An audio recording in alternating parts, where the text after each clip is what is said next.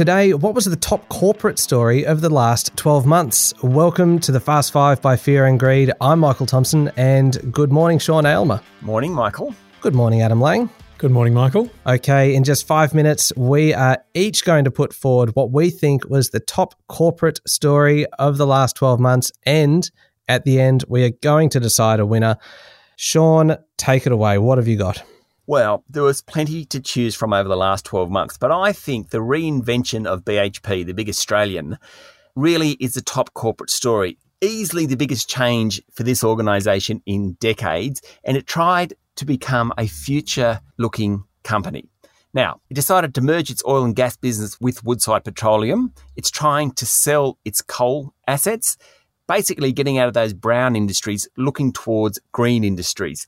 It invested around $8 billion in creating a potassium fertiliser or potash business. Now, food is a future industry. If they can provide inputs to nourish food, then suddenly you're a future industry. That's what BHP wants to become. It's also ended its dual listing structure in the UK and shifted its prime listing back to Australia.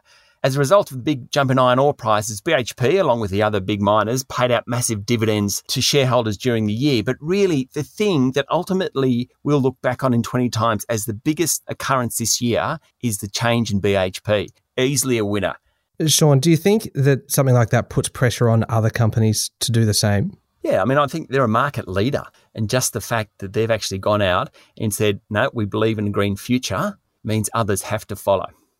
Okay, I'm just gathering some extra information to help make an informed decision about today's winner. Yeah. Adam, what have you got? Crown Resorts. Now, this one's at the top because of its scandal. So picture yourself in Barangaroo in Sydney.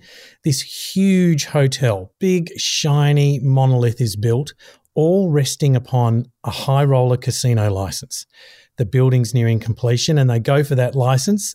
And in the New South Wales government, they say no. And so on that basis, a national company with gambling interests all around our country has its whole existence threatened. We've got a Victorian Royal Commission. We've got a WA Royal Commission. We've got takeover attempts coming from Blackstone and The Star. This company has built a huge hotel in the hope of getting a high roller license in Sydney and virtually toppled itself. It is a scandal.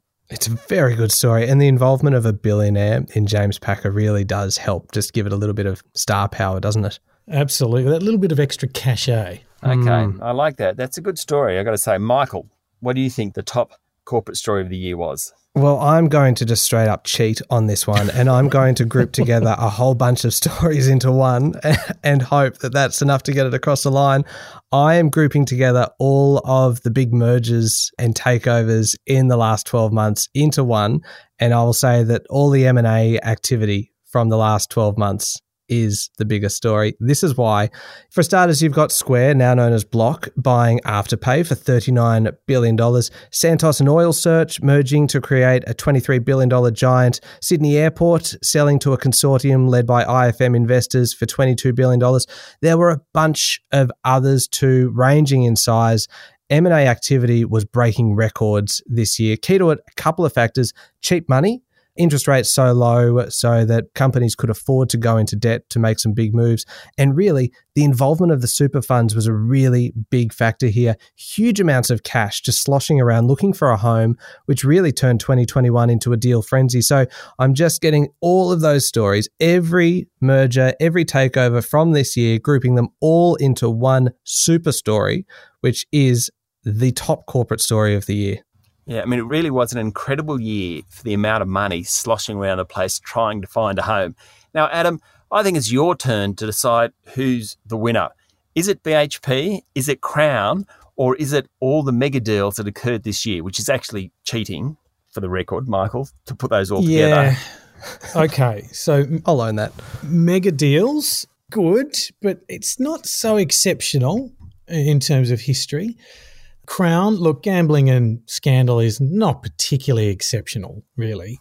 So I'd have to say that BHP's structural evolution is the biggest corporate story of the last 12 months. Adamski. Oh, I'm conceding defeat on my own argument, which really hurts. Yeah. well, I'm going to do a Donald Trump and refuse to accept the decision here. But anyway, thank you, Sean. Thank you, Michael. Thank you, Adam. Thank you, Michael. That's it for today. Make sure you hit follow or subscribe on the podcast so that you get the next episode automatically.